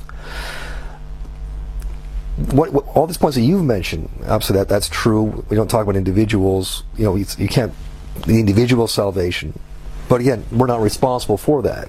We're not responsible for that. We judge by the outward. And this is why, for example, I find it really amazing that the Prophet ﷺ would allow the companions to pray over munafiqun. Like, he knew what the munafiqun were, but there were munafiqun who were being prayed over. Until the abrogation came. Yeah. So Hudayf bin al-Yaman, like, he knew who they were. There's a story of Hudayf bin al-Yaman. He was Sahab al-Sir. He knew who the munafiqun were. So Umar ibn Khattab would follow him around. Right? So he's like, is Hudayfa going to the janazah today? Oh, he's not going. Maybe that's because of, he knows this guy's secret. So we're not responsible. So if we pray over someone, we pray over someone who outwardly is a Muslim but is inwardly a munafiq, we're not to blame, because we don't know. If someone dies as a Muslim but outwardly to us they were an unbeliever, and we don't pray over them and bury them, that's not our fault, because we're not to know. I find it quite fascinating, because I think it also leads into this issue, because even with a term like kafir, like, people get wary of that. They say, don't call him a kafir, call him a non-Muslim, because you don't know. You don't know, like, how he's going to die. You don't know what's in his heart. I was like, well, I don't know what's in his heart. But outwardly, he's a kafir, and kafir is a theological designation. It's not an insult. It's not a derogatory term. It depends how you use it. It's like fire. You can use fire to destroy. You can use fire to make tea. It's not an inherently derogatory, harmful thing. So these people will say, don't say kafir, say non-Muslim. But I could say in response, okay, I'll call you a non-kafir. I don't know how you're going to end up. I don't know what's in your heart. So we're responsible for the outward. That's one thing we have to understand. Secondly, when talking about Allah's justice, you see, this is another thing I find with the premise. And there was one of them, it was Martin Lings, who had some issue with, he'd say something like, why is it when the Muslim conquest, the Futuhat, why is it that they got to Spain and didn't go any further? Why did it go on to France and Germany and England, and those people didn't receive the message? You think, well, isn't Allah most just? Like, you just mentioned these points now about Balugha Da'wah, the message has to reach them. Allah is most just. Why are you so worried about? It seems to me they don't believe basic kalam. Yeah, they don't understand Allah is most just. Like, why are you worried about? Oh, they didn't get the message. Will Allah treat them fairly? What kind what kind of question is this? It doesn't. But Martin Lings was treated by these people as a saint, meaning even though he was a perennialist. Yeah, he had these funky ideas. But I think what people don't get... and he was associated with some of the earlier perennialists. like Frithiop Chouan and... Yeah, and these people were into... They were into some bizarre things, weren't they? Yeah. Meaning things that go beyond our discussion. Yeah, we'll have to sit down again for that. But one of the things I think people don't understand is innamal a'malu binniyat, right? That actions are according to intentions. The first hadith in the Arba'in Nawawiyya, it's like, because I'm doing a translation of a sharh right now, and it's one of the pillars of the faith, that understanding that hadith. With regard to that, some people ask a common question they ask me is, Princess Diana was such a good person, she did so much for charity, Mother Teresa and being another one. By the way, they died on the same day. And then you have Muslims who commit injustice and whatnot. So how I respond to that is by saying intention. If a Muslim does a good act with the wrong intention, the Muslim is not rewarded. So if I give £10 to a poor person out of ostentation, I will not be rewarded for giving that £10. So if a non-Muslim does a good action, firstly, who are they doing the action for? And secondly, are they not rewarded on earth? So these simple kind of objections have a simple response. But for some reason, there's many young people, and not only young people, these intellectuals as well, like Martin Lings and others, who seem troubled by these type of questions, and they end up with a crisis of faith, where they end up innovating things into deen, whether that's in belief or whether it's in practice. So belief in terms of perennialism, or believing Lahori Qadianis are believers, or so many other things. But in fiqh, where they find the fiqh too difficult to practice also. And this is what's leading to a crisis of faith for many young people in the UK and in the US and other places, where they either will remain as Muslim, but they will innovate into the religion in belief or practice, and in some cases some of them leave the religion. Because, but to get to this point, what people don't get, again, because you're saying it's about intention. It's about intention. So I think Imam Shara mentioned this in his tafsir as well. He said, you look at these people who have done beneficial things for humanity, whether it's Princess Diana or a scientist who discovered some medicine or so on and so forth. But the question is, who did they do it for? Right? If they did it for people, people rewarded them. People gave them a memorial holiday. People gave them a statue in the park, whatever it was. They were rewarded. So what does Allah owe them? I think one example I've used sometimes when teaching people, just give a simple example so that viewers have something to use. I mean, for example, if you and I, let's say we're the same age, and we leave school, we leave university, and we start work, right? I work for company A, you work for company B. And every month we get our salary and we pay something into our pension. And that we just do that every month. We pay into our pension, we work for salaries. We do that all the way through to retirement age, okay? So we're going to retire at the age of 65.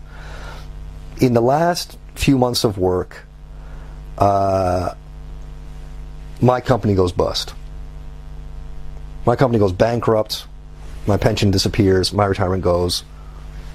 Your company B, you finish, you get your retirement payments, you get your pensions, you're set. You're set for life, I'm struggling. Can I, therefore, go to your company and say, give me a pension?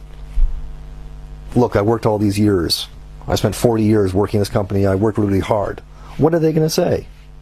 Company B is going to say, you didn't work for us. Sorry. I understand you worked hard, I'm not denying that. It just wasn't for us.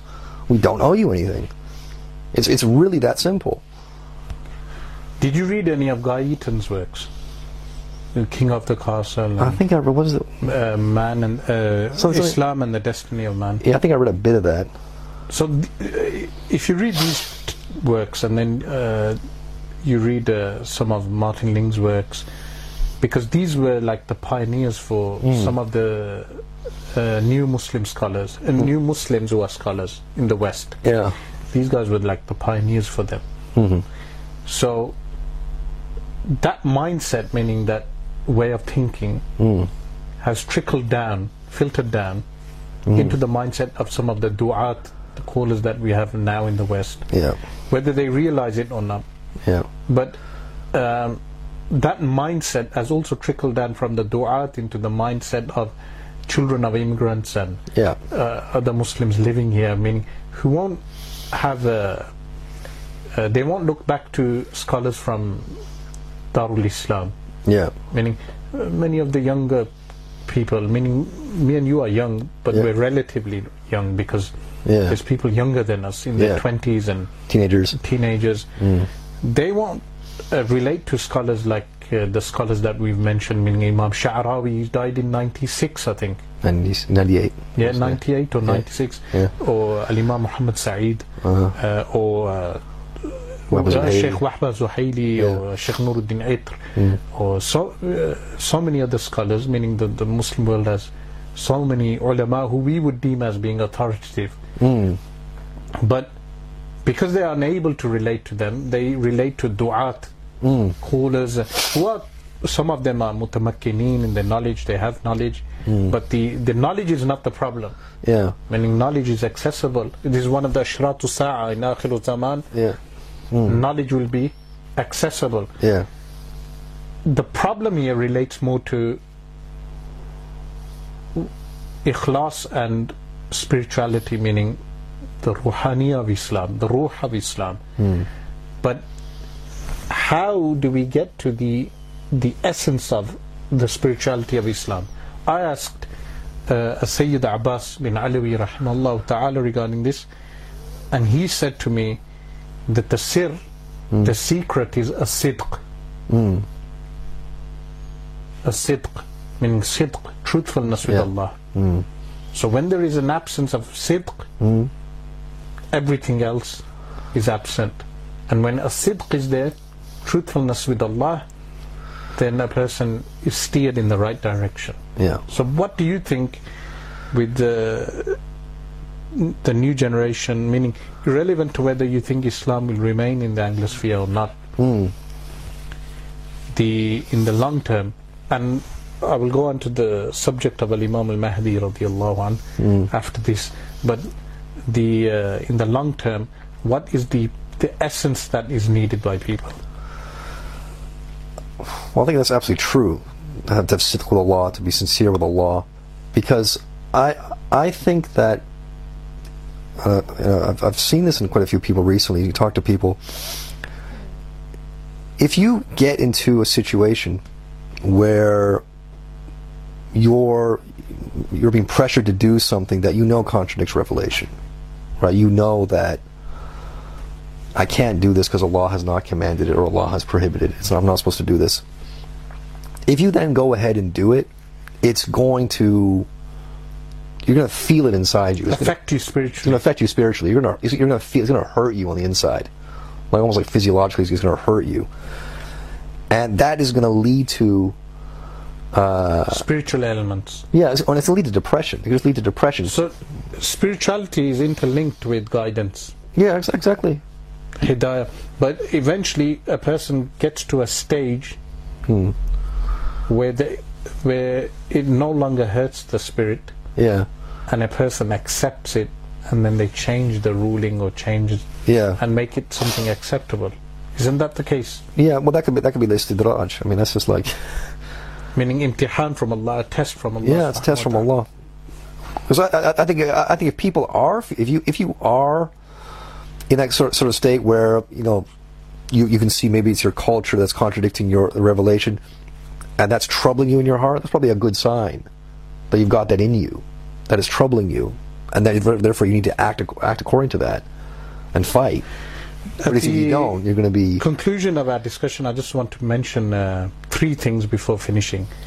One is Al-Imam Abdullah Sirajuddin rahimahullah ta'ala of Halab, in one of his books, I think the work Su'udul Aqwal, he mentions a dua, and I want to mention this dua for all our viewers and everyone else so they may benefit, is a dua that protects you from fitna, tribulation, because we live in Ayyam al-Fitan, Zaman al-Fitan, tribulations, is Allahumma Rabban Nabiyyi Muhammad sallallahu alayhi wa sallam اغفر لي ذنبي وأذهب غيظ قلبي وأجرني من مضلات الفتن ما أحييتني يا ذا الجلال والإكرام.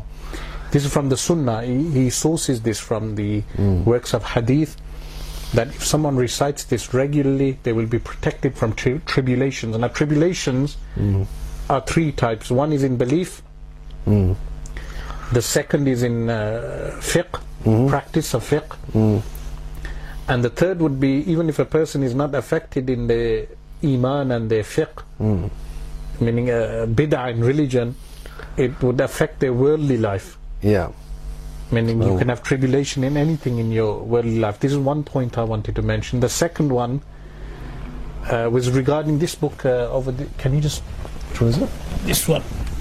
Yeah, that one. This one? Yeah, so this particular author, he wrote on purification of the heart. Yeah. So this is purification of the heart, signs, symptoms and cures of the spiritual diseases of the heart. Translation and commentary of Imam al-Mawlud's Ma'farat al-Qulub by Hamza Yusuf. Yeah. So people are writing on the issues of spiritual elements of. So Allah subhanahu wa ta'ala knows best of people's intentions, so we're not being judgmental regarding intentions, but like you said, we judge on the apparent and the outward. Husnul Khatima, meaning a good ending. Yeah. We ask Allah subhanahu wa ta'ala to give us a Husnul Khatima and give these people also good Husnul Khatima in accordance with their intention and their sidq with Allah subhanahu wa ta'ala. I just want to mention this book because it's on the elements of the heart. A third book I wanted to show was this one, the third from your right. Yeah, that one. Because we have no time regarding the subject of Al-Imam al-Mahdi radiyallahu anhu. This book, Iqtud Durar fi Akhbar al-Muntazar. Now this is a Sunni book, even though the Shia have their own edition of the work. Okay. So this is the Darul Minhaj edition. Have you seen this edition? No, I have not seen that, no. So you live in Jeddah currently. Darul Minhaj is based... Yeah, I've been to many times.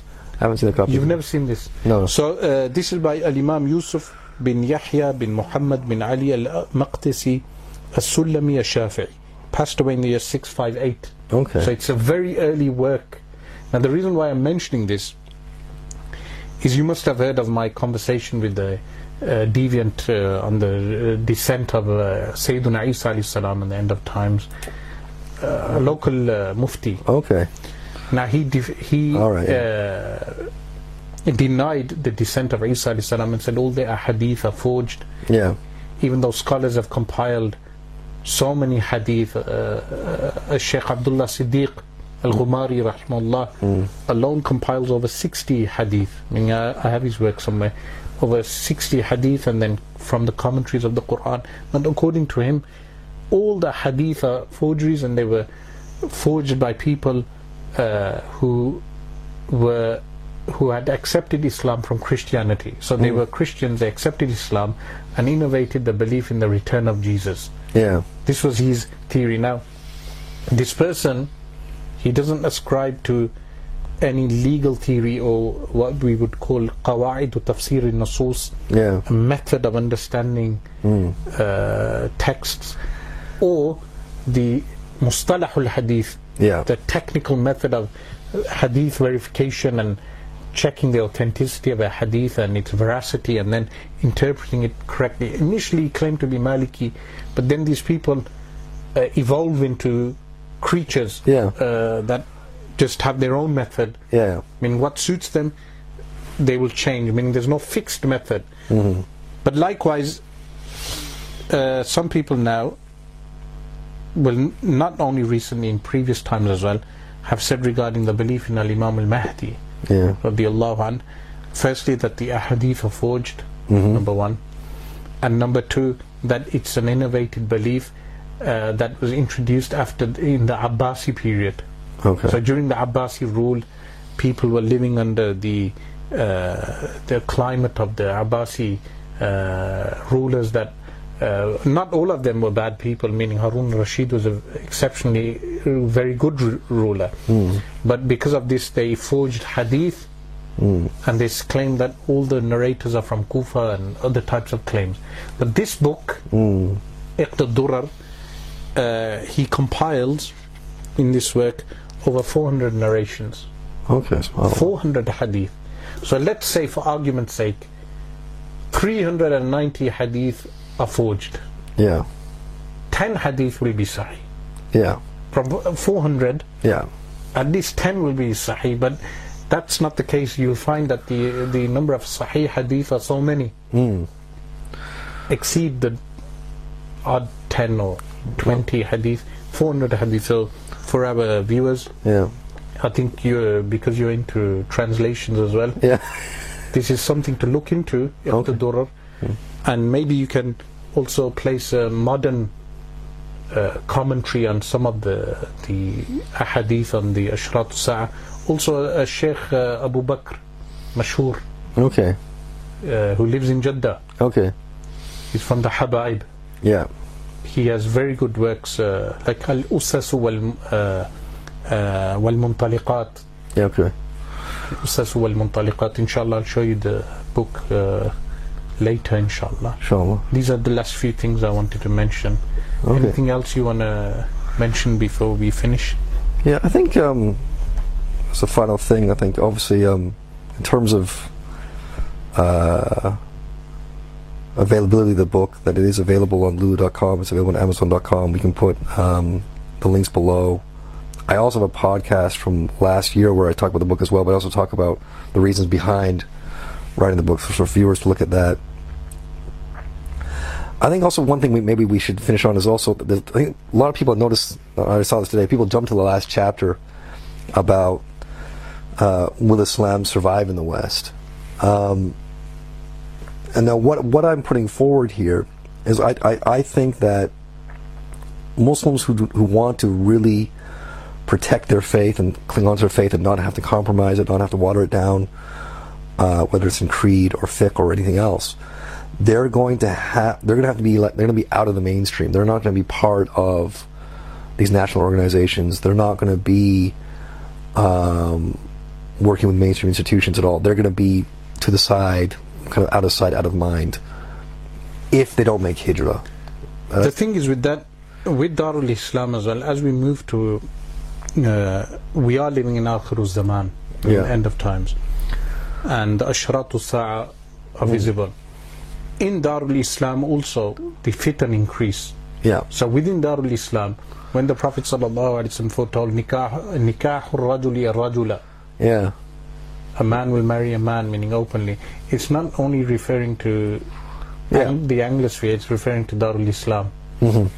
Meaning these signs will occur in the end of time. So we have rulers like Muhammad bin Salman, who have plans for even the place, the holy cities of Makkah al-Mukarramah, meaning opening cinemas and changing the scope of Islam in the Hijaz and other places. Meaning these masa'ib will increase. Even though I agree that the person's iman is stronger and preserved, but this brings us to another subject, inshallah, for another time, regarding Akhiru Zaman. Yeah. That we live now in the Akhiru Zaman, and this is something people need to realize. And the ahadith of Ashratu Sa'a, people need to read the ahadith. Yeah. So even in something like Mishkatul Masabih, they need to read Kitabul Fitan. Yeah. And realize that the fitan will affect the iman of individuals, meaning belief. So it's a time to preserve our iman, irrelevant to where we live, because globalization is everywhere. Yeah. You have people living in the villages, they will have smartphones, and they will access everything that we will be able to access here in the West. Yeah. Meaning ideologically, and some of the scholars have said, أن تلد الأمة ربتها. One of the meanings of that is the change of the way people think. Yeah. Well, there's the inqilab al-umur. Yeah. Things get inverted. Change. Get introverted. Yes. Yeah.